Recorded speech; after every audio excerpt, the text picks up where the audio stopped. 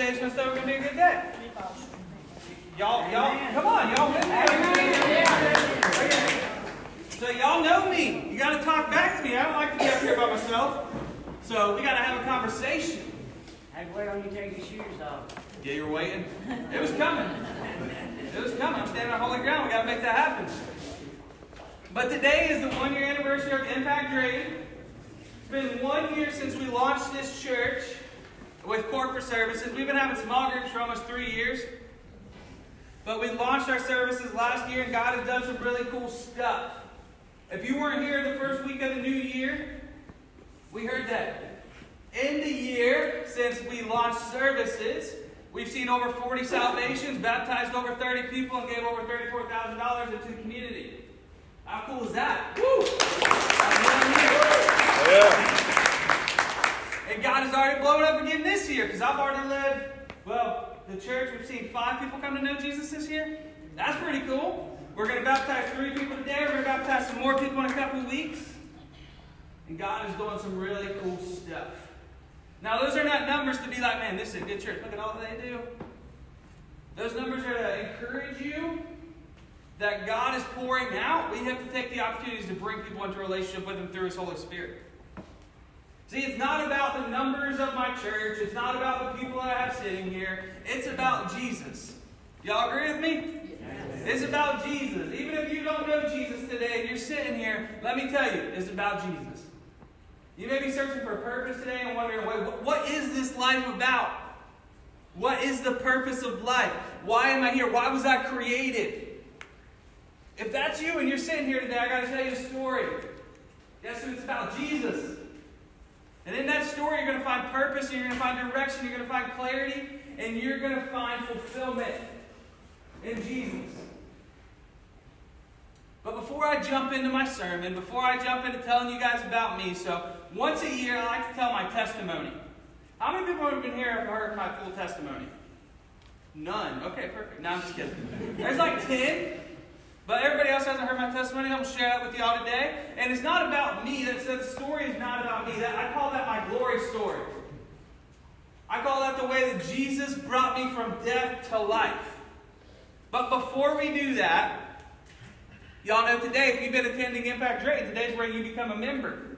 So if you're like, I'm ready to jump in with Impact Drayton, I know what they're about, I'm ready to jump in, we're going to sign that board in just a little bit, and you're going to get a packet that tells you what Impact Drayton is about. But before we get there, I'm going to let y'all hear how great God has been moving from somebody who's not me. What do you guys think about that? Woo! Yeah. Sure. Yeah. My wife did that. She don't want to hear from me. She hears from me 24/7. So Barry Walton came up and he's going to share a little bit. He might have forgotten that I was going to have him do this. I didn't forget. Okay. Praise the Lord. But it's cool because Barry and Michelle and Bear, they showed up on Launch Sunday last year. And they walked into this place. And they were like, what is this? Because I'm going to let Barry show that. Because it's better coming from him. Can I use a mic? Of course you can. You don't have a loud echoing voice like I. My voice is a lot quieter than Ricky's. Hello. Okay. Yeah, me and Michelle showed up here on the Launch Sunday. Just a real quick, my entire life story real quick. I grew up going to Evangel Cathedral down there on Business 85. It's now Grace Chapel or Free Chapel? Free Chapel. So that was charismatic. Then my parents divorced, stopped going to church for about 5 or 6 years. Started dating a girl, got saved in a Baptist church. Then started going to Redemption in Greenville, which is now Relentless, which is a whole thing. And anyways, Redemption was Pentecostal, and it was great, lots of jumping around and shouting. Then I ended up getting mad at the church, and I quit church for a while, and was mad at God and mad at Christians a lot. And then went to college at USC and started back in the church, in a Presbyterian church, where there were only white people there, very rich, all professional, tons of money. The opposite of us. Yes. And for sure. I was like, whoa, I don't own a single multicolored polo, you know. I didn't fit in. And went from there, went to a Sovereign Grace Church, which is a Reformed, and anyways, and then went to Hope Point Church in Spartanburg here. Ended up being on the staff there. They're more like us. They're pretty close. And then ended up going to seminary in St. Louis, which is a Presbyterian seminary, for 3 years, and did a Master in Divinity there. And we went to a church there that was mostly black people and was Presbyterian, but very gospel styled. And so we've been all around the church world, and Michelle's had her own church experiences, which are different than mine. So we've just seen a lot of different church stuff. So, but we had gotten to a point here at Spartanburg, coming up to last year, that we were just like, we weren't going to church. We were looking for a church, but I've been to all these churches, and I just had a problem with all of them, you know. And I just learned that you're never going to find a perfect church. Eventually, you have to accept a place and love the people there. You got to stop looking for the perfect thing.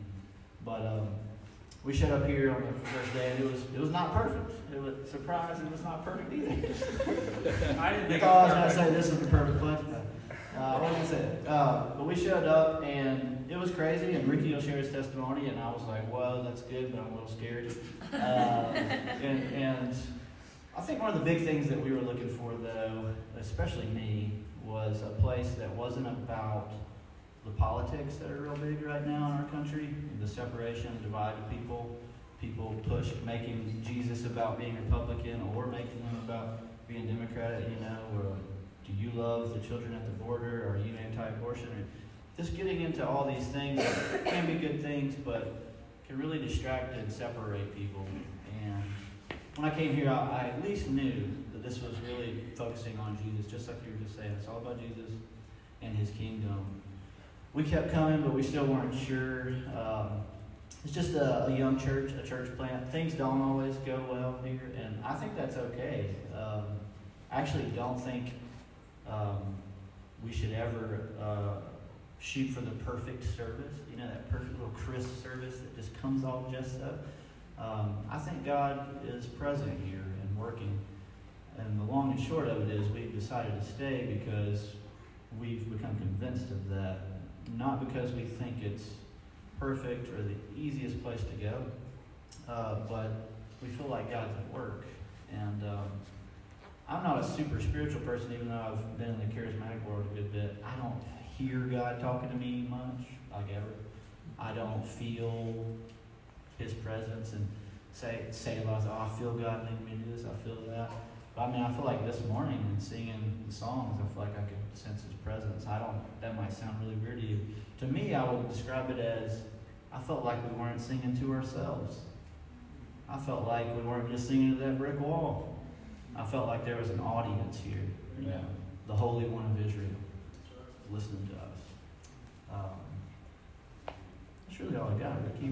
We decided to stay and stick around because we sense that God is actually at work here. And we want to be that little part to play along with it and help you do that too. I love it. I love it.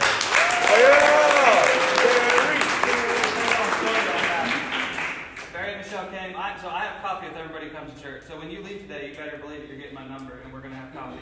Unless you just avoid me, and that happens too. But I got coffee with Barry, and we were just talking, and Barry was just very I could tell that he was reserved. He was like, I don't want to get too close to you. I don't know if I'm staying. And then as Barry and I have grown a relationship, he's told me he was scared of my preaching because I'm too powerful. I'm in your face. I make you feel unsafe. And the only thing that I could do was laugh. Because it was like, that is me. My kids, all the time, they just feel so unsafe. But that's why I wanted Barry to share that, because it was so awesome to me to hear that he was honest with me. And he wasn't going to be like, I know your church is perfect. This church is not perfect. This church will never be perfect. We will not be perfect until we stand before the Lord. Right? Then we find perfection with his holy church. So I want to let you guys hear from one other person. So Barry and Michelle have been here since launch Sunday of last year. And then there's someone named Danielle. And we have other people who have the same amount of times, all that stuff. But Danielle, where is she? Over there. Danielle, come here. So it's funny because Danielle has been here since the beginning, like when I started small groups.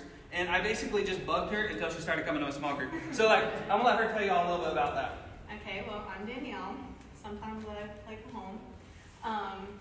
So I didn't grow up in church. I didn't watch VeggieTales. I think I went to Vacation Bible School a few times. I knew about Noah and the Ark and Moses, and that was about it. So I never really felt at home at any church. I knew there was a God. I thought he loved me, but I don't know. I didn't really go regularly, didn't really have a church home, and like I said, I just never truly felt like I belonged. And about 2 years ago, I had moved back in with my parents, broken off an engagement to a very, very toxic man. And I just felt like my whole world was shattered.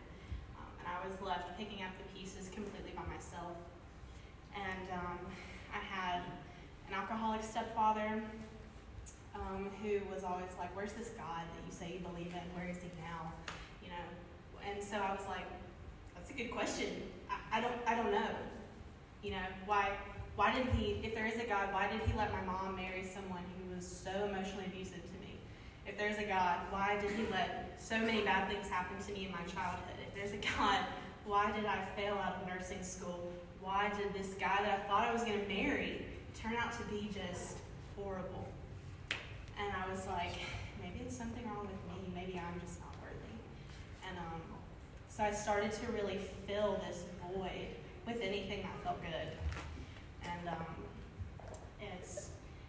I got just into a really, really, really dark place. And I felt I had no place in a church, in this world, nowhere. And Ricky shows up at the coffee shop where I work and talks to me every day. And I don't talk a lot. I'm very quiet. So I was like, oh my God, this guy. But he loved me until I didn't show up at his apartment. There was other people there. There were. It was Bible study. He was like, I have a Bible study at my apartment. So I showed up, and I was so nervous because I was like, why? Like, if you only knew what I've done, if you only knew who I am, like, if you only knew, like, how dirty and broken and just unworthy I am, you would not be inviting me. But he did, and so I started going, and then one day, a couple months later, he comes into Bella, where I work, and he was like, hey, I'm starting a church. Do you want to help? And I was like, I think you got the wrong girl. You know, again, never watched VeggieTales, didn't really know much about anything. I was like, what could I possibly bring to the table? Like, I'm still trying to put myself back together after, you know, all of this tragedy in the past, I think I was like 19, so like in the past like 19 years. And I went to a Bible study that night, and the pastor was reading from Hebrews, and I don't remember it exactly, but it was just talking about how God does not call the perfect, he does not call the equipped. He calls those that he loves and he equips them. And I was like, that's my answer. And it's been a crazy ride the last 2 years, but I'm still here. And, you know, I feel whole and loved and worthy and beautiful and wonderfully made. And, I mean, I have joy. And that is such a big thing because 2 years ago I felt like I didn't have a place in the world. And now I do, and I have a whole family. And so that's just like Impact Drayton has just completely, Jesus has completely transformed me through Impact Drayton. And there have been so many times that I felt like I wasn't worthy to have a seat at this table.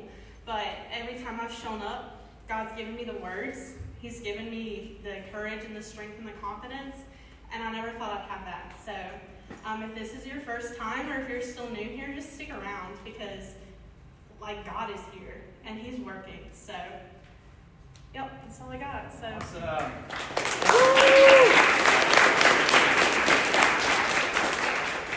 Man, God is so good. And just so y'all know, none of this is because of me. It's just because Jesus is good. Right? Like, Jesus just uses imperfect people for perfect missions. Right? Ordained by him, prepared for him. And I love Danielle, I love Dara, I love all of you guys. But I wanted you guys to hear just a little bit from them about what Impact Drayton is really about. That's what Impact Drayton is about.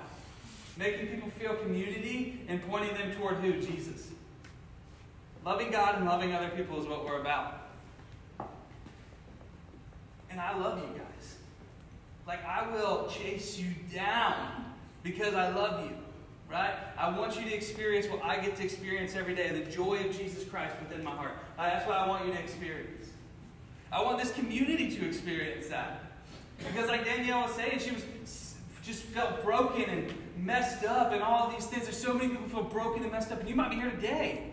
And you might feel broken and messed up. You might be feeling like you're sitting here and you're like, okay, I got it all together. But inside you're like, I don't even know what I'm doing right now. I don't even know what life's about. Like, I'm struggling. I don't know where I'm from. I don't know what my purpose is. I just feel like I'm broken. I'm single. I'm this age. I'm married. My marriage is falling apart. All these things. Let me tell you, there's a way out. His name's Jesus. We're going to talk about it today. So most of you see me. I look good. Like, I know. You're like, this is a well-dressed, good-looking fellow. Look at his haircut. Like, he looks like he probably spends about $30 on that. You know, my wife does it. But, like, you're like, man, he just looks nice. And you're like, he's probably not mean. Right? He's probably a good dude. I am a good dude now. But I have a whole life before this where I was really messed up. And I was really broken. And I was really lost. And I'm going to read you guys one scripture. That's all I'm going to do today because it's all the Lord laid on my heart. It's not just because I'm lazy. This is just what Jesus told me. And you guys heard this a couple weeks ago. Cole read it. But it's Ephesians 5:14. And it says, for this light that makes everything visible, this is why it is said, wake up, O sleeper, rise from the dead, and Christ will shine on you. Wake up, sleeper, and rise from the dead, and Christ will shine on you. I was working at a traditional church in Cincinnati, and I read this verse, and God said, it's time. And I said, what's it time for? And then God took me all the way to Missouri. And then He told me what it's time for. You got to plant a church. Okay. And then God started taking me through my life. So like I said, I'm a lot different than I was 9 years ago standing before you guys. I grew up in Cincinnati, Ohio. Everybody know where Ohio is? Y'all Nope. Cincinnati, you know where it's at? Bobby's like, no. They got some crappy football teams up there. It's okay. Yes, sir. Yes, sir. And I'm from there. I'm a Bengals fan. It's hard. We got someone wearing an Ohio State shirt, I see. You guys can beat him up later. He's Taylor's friend. No, I'm just kidding. But I grew up there, and I remember I was really poor. Like, I had 4 sisters, so there were 5 kids, and I lived in this house with like a log cabin, and I didn't know I was poor until people started calling me I was poor. Does that make sense? Yeah. Like, Vienna sausages, y'all know what those are? I got those for Christmas. Like, for real. Those were so precious at my house that we got for Christmas. Because my mom was like, those are 50 cents a can. There's 5 of you. No. Ramen. We'll buy a huge 18-pound thing of beef. And so, like, I was really poor. I remember when I was 5 years old, I got a new pair of shorts, and I was so pumped to wear them in kindergarten. So I wore them to kindergarten. I had Batman on them. Got to kindergarten, and some kid was like, those are underwear. Hold on. What do you mean? These are not white, and these are not tight.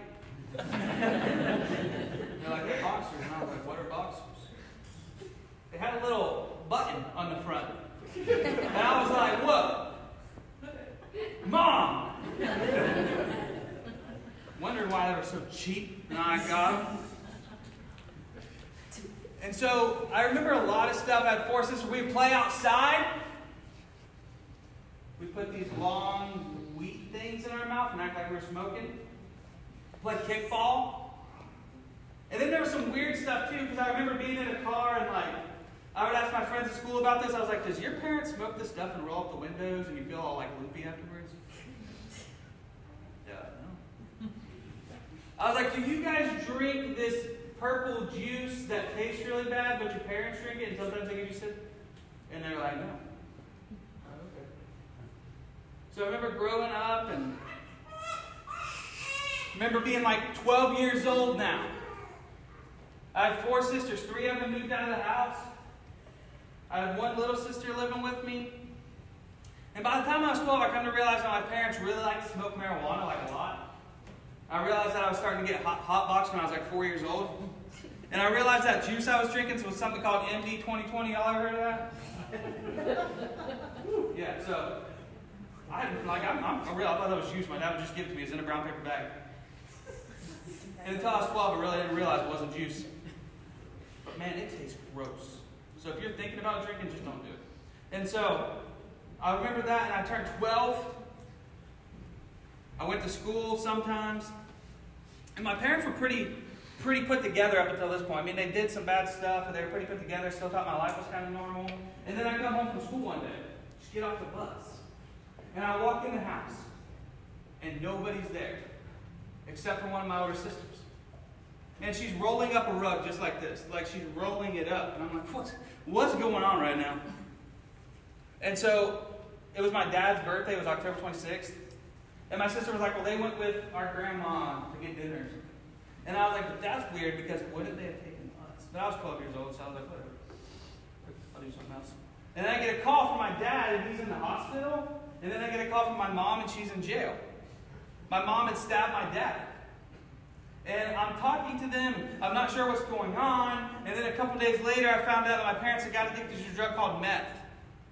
They'd been staying up all night, and I was like, what's going on? But I was like, it's probably just okay. They're probably just doing adult things. And I was like, it's going to be fine. But then my mom stabs my dad, and my mom goes to jail. And my mom's like the center of my world, right? So now she's gone, and it's just my dad. And I would come home from school, and my dad would be in the car, but not moving. And I remember one day coming home, and all the windows in my entire house were open, all the doors were flung open. My dad was in the car, just like passed out, and everything in my house was gone. And my dad was having a drug overdose. So I learned how to get somebody out of a drug overdose or call 911 so they can hit him with some Narcan. And I remember the ambulance coming and taking him to the hospital, my sister coming and hanging out with us. And then a few weeks later, I remember coming home from school and my car being gone because it got stolen. And my life was just changing like right before me. Everything was just shattered. And then my mom got out of jail. It had been about a year. I was 13 now. And this guy comes to our house, and his name was Andy. And my dad tells me, that's who stole our car. He says, go kill it. And he gives me a knife. And I'm like, okay. It's time to do this. So I get the knife and I go charge. And I was a big dude. Like, I've always been a big guy. And I go charging at this guy, and I have this knife. And my mom comes out of nowhere and like Superman tackles me. She's like, what are you doing? I was like, Dad told me to kill him. I was like, he stole from us. I gotta get him. And it was crazy, but that dude in that car that he stole took somebody, shot them in the back of the head. Somebody that comes to my house all the time, literally executed him in the front seat of my car. It come to find out from the cops. And so my life was changing, and my grandpa started coming over, and he was a pimp downtown Cincinnati. He was a mean dude. Had all these tattoos on him. He was just a mean guy. He's in a motorcycle gang. I remember him telling me stories of him getting shot at. And I started talking to him. I was like, I got to make money. So he was like, I got you. So I started buying and selling stolen property at school. That led me into buying and selling drugs. And that led me into the next 8 years of my life. So we'll fast forward just a little bit now. So now I'm like 16 years old, and I never go to school. But somehow I keep getting moved up grades. And so everybody at school knows that I'm a mean guy. They know not to mess with me. And when I'm 16 and 17, I begin to realize that I can't feel emotion. The only emotion that I know is anger. I'm angry all the time. And then I'm like, but I want this thing called love. So I started going through women, trying to find love with women. I was like, you can love me, you can love me, you can love me. None of them can love me. Get out of my house.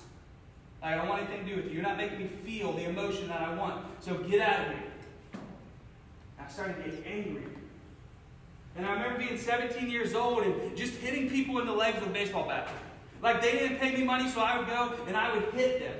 I remember taking knives and holding it to their throats and having guns and just making people scared with it. Like, I thought it was funny. I was like, this will be fun. I was like, that makes me feel good. So I'd hold a gun to their head or hold a knife to their throat. And it made me feel better when they cried. There was something going on with me. I started to realize at 17 years old, I was messed up. And my parents were so addicted to drugs that they just wanted drugs, so I would buy them drugs. Like they wouldn't do anything else. They didn't drive me places. They didn't buy Christmas. Like the last Christmas I had when I was 11. I had my last Christmas when I was 11, then I moved on. Grew up. And my little sister got addicted when she was 13. So I started buying her drugs and keeping her habit going. And I was 17 years old. I just turned 18 years old. And now my little niece comes to live with me. She's 12. Because my older sister got addicted to heroin and lost all 5 of her kids. So now I'm raising a 12-year-old at 18 years old. I got my little sister. I got my parents who are like kids. They're always zonked. My parents had like 13 overdoses apiece. And so I'm 18 years old, I'm all stressed out, all worried, all angry, and I'm starting to have anxiety and depression, and I'm feeling all this stuff, and I get diagnosed with post-traumatic stress disorder, depression, anxiety, bipolar disorder, all this stuff. And then the doctor's like, take this medication. And I'm like, you got it. So he gives me this thing called Xanax. And I get super addicted. Like I was taking 6 and 7 of those a day because I had a super high tolerance. So nothing would make me feel where I needed to be, except for when I would take a bunch of these Xanax, drink some alcohol, and make myself feel real good. And I would do that to numb all the emotion I was feeling. But I remember sometimes I would just be sitting there, and I would just start crying. And I was like, what is wrong with me? I don't have any purpose. I'm doing this. I'm taking care of my family. I have plenty of money. Like I had money. I had power. I had everything that the TV and the media tells you that you need. I could have any woman that I wanted, but I didn't have what I needed. And I was like, what is wrong with me? And I remember it all came to a culmination. One night I was 19. And I walked into my house and my little niece was there. You guys got to understand, I love my little niece. Like, I did not want her to get on drugs. And there was this dude there, and he was a junkie, and he was snorting a pill in front of my little niece. And inside of me, something just snapped. Now, this wasn't the first time I was going to kill somebody or almost killed somebody. But this dude, in my mind, before I even thought about it, I was like, you will die. I am going to kill you. And I went over, and I grabbed him by the neck, and I threw him on a table, and I was squeezing the life out of him. I was watching this man die, and I was happy about it. Something was telling me to do it. And then out of nowhere, a hand comes and gets on my arm. And I'm like, what is this? It was this dude's brother. And I'm a 19-year-old kid, and these 40-year-old men are here, and this guy has his arm on my arm, and he says, please don't kill my brother. And I'm angry. And I'm like, I'm going to kill you too if you don't get out of here. And he just leaves. He left his brother to die. And so I'm choking the life out of this man, watching him squirm and just wanting to kill him. And then I look into his eyes, and I don't know what happens to me. But I just break down and start crying. I'm just a mess right now. And I get this guy here, I throw him in his car, I take a baseball bat, and I smash his windshield. And I'm like, if I ever see you again, I'll finish the job. And he leaves. And I'm sitting there, and I'm like, there's something wrong with me. I had a nervous breakdown right there in that fort. And my mom came in and called me a bad name and said, get up. So I got up. Went through life with a hole inside of me. Wondering what the purpose of me was. Wondering why people couldn't love me. Wondering why my parents couldn't love me. Wondering why I was stuck in the place that I was, just taking something to numb the emotion. But I knew once it got out of my system, the emotion would just return. Why was I so angry? Why was I so mean? Why did I want to hurt people? I have 4 sisters. One of them is not an addict. And she comes up to me, and I would spend a lot of time at her house, and she started talking to me, and she was like, you should come to church with me. I'm like, I don't know what that is, and I'm not going to whatever it is. I was like, that's probably what I see on TV, where all these people go, and they sit down on their knees, and they say all these weird prayers, and people go around and flick them with water, and there's a bunch of people in suits, and they're all old. Like, why would I do that? And she was like, that's not what it is exactly. Well, I don't want to go. but she was persistent. She asked me like 16 or 17 times in a span of a couple days. And then I was like, okay, just to get you to shut up, I'm going to go. Right? Like, I grew up in Cincinnati, so it's not like it is here. There's not a church on every corner. The only thing in Cincinnati is some really big churches called Catholic churches. And you don't really go to those, except for like when they're having a festival or a carnival, and then you get to gamble and drink. So that's the only time you go to those. So that's the only time I ever went to church, was when we went to the festival of St. James. So she keeps telling me to go, and I'm like, okay, I'm going to go. I'm like, people are not going to talk to me. They're going to be mean to me. They're going to go to get you to be quiet. So we roll up to this place, and it's this big building, and it's got all these stained glass windows, and I'm like, oh God, this is what I've seen on TV. I was like, you lied to me. And then I hear this music coming out there. It's, what can wash my sin away? Nothing but the blood of Jesus. That's why I don't lead worship. And so I hear that song, and I'm like, I start crying. I'm like, okay, I don't know who Jesus is. I don't know what sin means. And why do these people want to wash me in blood? But I'm just like a wreck right now, right? Like, can you imagine being someone who doesn't know about Jesus, walking up to a building, and they're like, let's wash you in blood. And I start to trip. I'm like, okay, this is about to get real weird. And so I go in. This guy comes up on the stage, and he's wearing a white robe. I'm like, what the heck is going on right now? Who is this guy? He's like, my name's Dave. I'm the pastor. And he starts to preach. And I can't remember anything he said. I was just looking at him. I was like, you're the dorkiest looking dude I've ever seen in my entire life. And I tell him that. I know him now. But he preaches, and I'm not listening to anything because I'm just a 20-year-old kid. I'm like, I know more than you do. You just need to shut up. Talking about this thing that's not even true. Like, you just keep doing your thing. And then I hear him say, Jesus loves you. And in my heart, I'm like, hold on, old man. You don't understand. This dude don't love me. You don't know who you're talking about, but I'll tell you why he doesn't love me. And so I wait for him to finish. And I go up to him, and I'm like, I got a deal with you, man. Like, you said that Jesus loves all of us. You don't know who I am. How can Jesus love somebody like me? He's like, it's true. It's fine. And I'm like, no, it's not. Like, you need to listen, and I need to tell you, and then you need to give me a piece of paper that says disqualified. Because I'm not good enough. You can stamp it with your Jesus stamp, your blood, whatever weird stuff you do around here. But, like, I just need something that says that I'm not good enough. So we go over to his parsonage, and he starts to talk to me, and I'm like, well, let me tell you who I am. And I told him every single thing. I've never told anybody every single thing. Like in high school, I never told anybody there. I was 20 years old now, graduated high school somehow, and I was sitting there, and I was like, okay, nobody can know all the pain that's actually inside of me, so I have to keep up a front. Y'all ever put on fronts? Yeah, some of y'all are doing it right now. And so you put on this front, and you're like, yeah, I got it. I'm strong. And I just broke down to this dude. And I was like, this is the things that I've done. I was like, these are who my parents are. This is who I am. My grandpa, he's a pimp. That's his occupation. Like, he don't pay taxes. I'm like, this is who he is. How can Jesus love me? And he looks at me, and he's like, where'd you grow up? And what kind of child? Who's your parents? And then he's like, but none of that matters. Because we're all sinners. We all make mistakes. And he explained to me what this word sin meant. Disobedience to God, like anything you do against God. And I'm like, okay. That makes sense. He's like, well, we've all made mistakes. Have you ever told a lie? Yes. I almost killed somebody. Is that good enough for you? And he was like, so you're a sinner? I was like, yes.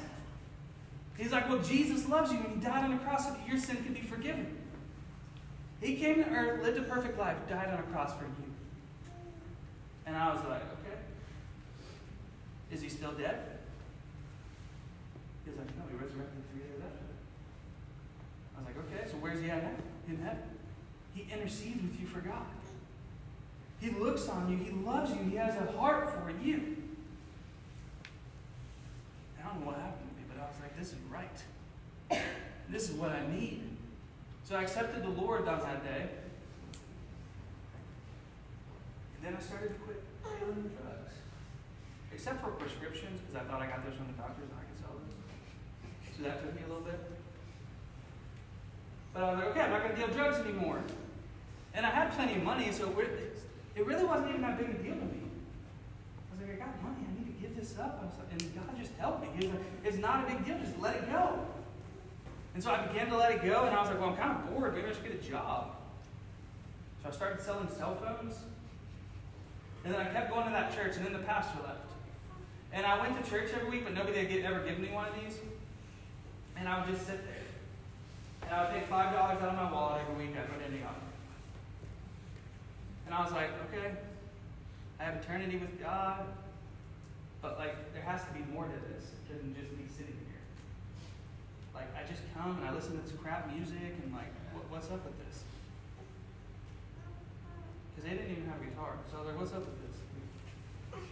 And so I was searching, and then one day I was on the internet and on Facebook or something, and I saw my wife, Sarah. We went to high school together. She was good. I was bad. Wasn't going to work. She was 2 years younger than me, too. The only memory she has of me is me chasing people in the hallway. That's it. Literally. That's it. If you ask her, that's what she'll tell you. And so I was sitting there, and something inside me was like, talk to her. And I was like, okay. So I started talking to her, and she was like, I don't know why you're talking to me, because I'm a Christian and you're not. I was like, well, news! I like Jesus. And so we started talking a little bit, and then her mom was like, do you have a Bible? I was like, what's a Bible? Because I still didn't know what this was. Like, I had no idea. I thought only the pastor could speak this. And so her mom was like, we need to read the Bible. And I was like, nobody told me I had to read. She gave me a Bible. She started walking through the book of John with me. And she would talk to me for hours on end. And she took me out of that church and brought me to her church. Okay, and at her church, 6 people talked to me, so it was a lot better. There was 300 of them, but 6 talked to me, so I was happy about it. And so she would talk to me, and she would tell me things, and all this cool stuff. I was beginning to fall in love with the Word, so I was like, these are Jesus' words. He loves me. I want to know Him more. And so now she was like, it's time to serve in children's. I was like, what? I've been doing this for 6 months. I can't teach them. She was like, I trust you. I was like, you should. And she gave me a book, and she sends me in there with another teacher. It wasn't just me by myself. And I just start doing it, and God says, this is what you're supposed to do. And I was reading the book of Samuel. And God told me clearly my call to ministry. He was like, just stop and say, speak, for your servant's listening. And I finally started listening for the first time in my life. Because even after I quit doing drugs, my goal was to make as much money as I could. But God said, no, I want you to do something else. So I served in children's ministry for a long time. And then my wife and I got married. And we're like, we're going to move to do internships. She's a sign language interpreter. So the deaf school called her here. We moved here. And I got an internship at the church. And every single day I woke up saying, I hate this place. It sucks. I just want to leave here. Like, Spartanburg is not for me. I need to get out of here. So I started trying to go to Texas, and that didn't work out. But then a church in Cincinnati called me and told me they wanted me to come work for them. So we moved back to Cincinnati. I was like, praise God. Finally out of that place. Sucks. And so we're back up there now, and some crazy stuff happens. My mom asked if she'd come live with us, and I'm like, well, I don't really like you. And Sarah was like, come on. And God was like, come on. And I was like, okay. So she came and lived with me, and praise God, she started going to drugs. Started going to church, accepted the Lord. I was like, what's going on? And then my mother-in-law got cancer, and she was my best friend. And she would come stay at our house because it was close to the hospital, and we got to care for her. And then my grandfather was a pimp back here. He died in like 3 weeks. And I remember sitting with him in his hospital bed, and he looked at me, and he said, I feel like there's more to life than what I've done. And I was like, there is. I was like, I'm going to tell you about it. And I started talking about Jesus. He's like, I love this. He's like, I know there's a Jesus, but I'm not good enough for him. And I was like, well, let me tell you a story. And he accepted the Lord. He died 2 days later. My mother-in-law, died 2 days before my mother-in-law died 2 days before my grandpa of cancer. My mom died on January 29, 2017 of an accidental drug overdose, 1 year to the date of January 29, 2016, when my mother-in-law died. And so all this was going on. My dad died of a drug overdose, my aunt died of a drug overdose, my uncle died of a drug overdose, all my friends that I ever had died of drug overdoses.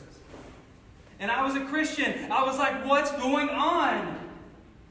And then God was like, there's purpose in all of this. There's purpose. There's purpose. I'm doing something. Your grandpa's in heaven because of your story that I gave you. Your mom, she accepted me. She's with me. There's purpose even in death. And I was serving at that church, and we had seen amazing stuff go on. I was going through a lot of stuff, obviously, because people were dying. And I was just like, okay, what are you doing, God? And God just kept reassuring me and giving me joy and saying it's okay. And I was like, yes, it is okay. And then God said, Ricky, I want you to plant a church. I told you all that story at the beginning. And I was like, well, God, where do you want me to go? And then I got calls from 13 people all across the United States. And they were like, come plant a church with me, come plant a church with me, come plant a church with me. I was like, well, how do you even know that I'm planting a church? They're like, God's laid you on my heart. And I was like, you don't even know me. They're like, it's okay, just come. And I was like, okay, let me pray about it. God, show me where you want me to go. Show me where you want me to go. And then I was in Cincinnati, and they were like, we're going to give you a house to plant a church with us. You got it all taken care of. We're going to pay you and everything. And then God was like, no. And I was like, God, this is a pretty sweet setup. No, so God was like, I want you to go to Spartanburg, South Carolina. And I was like, God, we've talked about this. I don't like it. I'm not feeling it. And then I went to bed and woke up the next morning, and I just had this overwhelming love and brokenheartedness for Spartanburg, South Carolina. And I was like, Sarah, we got to go on vacation to Spartanburg, South Carolina. And she was like, what? Where? I was like, maybe we go to the beach as we go through there. And so we came here, we stayed for 5 days. God said, this is where I want you guys. It was confirmed to both of us. And then I remembered the time that I was in church in Spartanburg, South Carolina. And I'm not speaking bad about churches, so I hope y'all don't feel that. But I remember seeing people who were going just so they go to lunch with their grandparents. And God was like, these people need relationship. They came to him and they say, Father, Father. And he says, depart from me because I never knew you. God said there's a lot of people with knowledge there. They know about Jesus, but they have no relationship. And I was like, yes. I'm ready. So I moved here with nothing. Quit our jobs. Didn't even have an apartment to live in. God provided it all. Had a 1-month-old daughter. I don't know. God took care of her. And what's crazy is my wife doesn't even have eggs. Like, she's barren. She can't have kids. But we didn't do any research or anything. God literally delivered. My wife had a baby. 2 babies. Titus and Ellie. I had a vision of them the night before they were born. The night before we found out they were not born. And I was just like, God, what are you doing? And I moved into an apartment I couldn't afford because the manager didn't know the Lord. And I don't even know how they approved me. And then I get a check in the mail for 1 year's worth of rent. I was like, okay, God, this is where you want me. I see. And then I started small groups, and they grew really quickly. And then we're like, we need to start services. So we started looking for a place, and we're like, let's have a Bella Latte. They're like, you can probably fit like 30 people in there. I was like, it'll work. We can get 50. And so I was like, let's make it happen. So we started meeting over there, and then God grew us really fast. We started on movie nights, and 1,000 people came. And God started doing some cool stuff. And then this opened up because God gave it to us. He literally gave us this place. We don't own it, but they let us meet it. I didn't do anything for it. The owner was just like, I see what you guys are doing for the community. I want you to be here. I was like, oh, you're good. And now we're here, 1 year later, and I'm the pastor here. And I suck. Like, y'all have heard my story. I'm a broken individual. I messed up. I made mistakes. I still make mistakes. My life has not been perfect, even when I accepted Jesus. I'm basically an orphan now. I have no family. I have like one sister. And I'm here, and I'm pumped. Because you guys are my family. I'm a broken person sent to tell people how broken I am so that they can see how good God is. Because none of you would have expected that a drug dealer would be before you teaching you the Word of God. None of you expected maybe a year ago, a week ago, a month ago that you'd even be sitting in this place hearing a story of reconciliation with a dude named the Father. Some of you may have been out partying 2 weeks ago. You may have been partying last night. You might be like, you might have the worst hangover you've ever had in your life right now. And you're like, I just want this dude to shut up so I can go get some eggs and drink some coffee and let this thing go off. Some of you might be broken on the inside. You might be sitting here today and wondering how you can even get through another moment because you feel like you have nothing in your life. You just feel like there's no purpose. You might be the same as me. You feel like you don't feel emotion, or you might feel too much emotion. And you're sitting here and you're thinking and you're wondering and you're trying to figure out how you got here. Well, let me tell you how you got here. Every decision that you made in your entire life has brought you to this point. People often ask me, wouldn't you change your life if you could? And I'm like, no. I would not change one thing that happened to me. Because every mistake, every person, every way that I've done, everything that I've seen has brought me to this point. And at this point, I'm happier than I ever could be in my entire life. Because I have my family, I have you as my family, and I get to tell people how they can be saved by Jesus Christ. Woo! That's what's good. And I'm going to tell you guys something. I've been doing ministry for like 5-6 years, something like that. I've led individually myself, this is not to brag, I mean this is to brag on the Lord, over 300 people into a relationship with Jesus in 3 years. That's how many. Not because I'm good, but because Jesus is good. It just takes the willingness of being willing to show how broken you are so that people can see that there's someone who can repair. So that people can see that God is good. So that people can see that they don't have to be separated from the Lord. So that people who don't have a family can see that they can be adopted. So that people who are far from Him can feel Him and see Him and know that they have a purpose. Your life is not for yourself. Your life is not for someone else. Your life is for the Lord. I haven't said this in a while, but when I first started this church, when we first started worship, I would stand back here, and every week I would tell you guys, this is the most beautiful picture that I've ever seen in my entire life.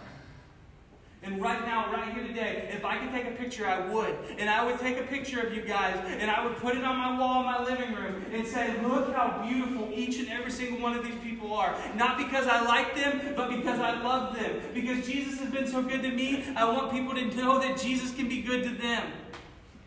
I don't want people to be separated. I don't want people to not have a purpose. I don't want people to feel like they're alone. I want to go to people who are sitting there as a 13-year-old kid with his mom in jail and his dad overdosed and tell him, it's okay. Jesus loves you. I didn't hear that until I was 20 years old. Didn't hear it until I was 20 years old. That might be crazy to some of y'all. Nobody even told me about Jesus until I was 20 years old. And the mission of my life, the mission of this church, the mission of this family right here is to tell people that they can be reconciled to the Father. You guys are beautiful. No matter what the world has told you, you're beautiful. No matter what the world has told you, you're not good enough, you're good enough. If I'm good enough, you're set. Like, you're good. Like, look at me and look at you. You're like Tiger Woods, and I'm like Isaac. Right? So, like, it's like you're good enough. You're going to be okay. God loves you enough. He sees you. When you walk in the room and God's looking at you, He's like, oh man, that's mine. He's like, that's the most beautiful woman I've ever seen in my entire life. That's the most beautiful man that I've ever seen in my entire life. I want nothing more than them. You know how much I want them? Even though they disobeyed me, I'm going to sacrifice my son for them. Ooh, that's powerful, right? God sent His Son to die for our sins so that we can have a relationship with Him. So that people like me, so that people like you can enter into the union with Jesus Christ. Y'all, today is the day to enter into a relationship with Jesus Christ. Evaluate your heart. See if you know the Lord. If you've heard that this story of mine that God has given me today, that you feel like the Lord is calling you into His heart, then now is the time to do it. So I'm going to ask you to bow your heads.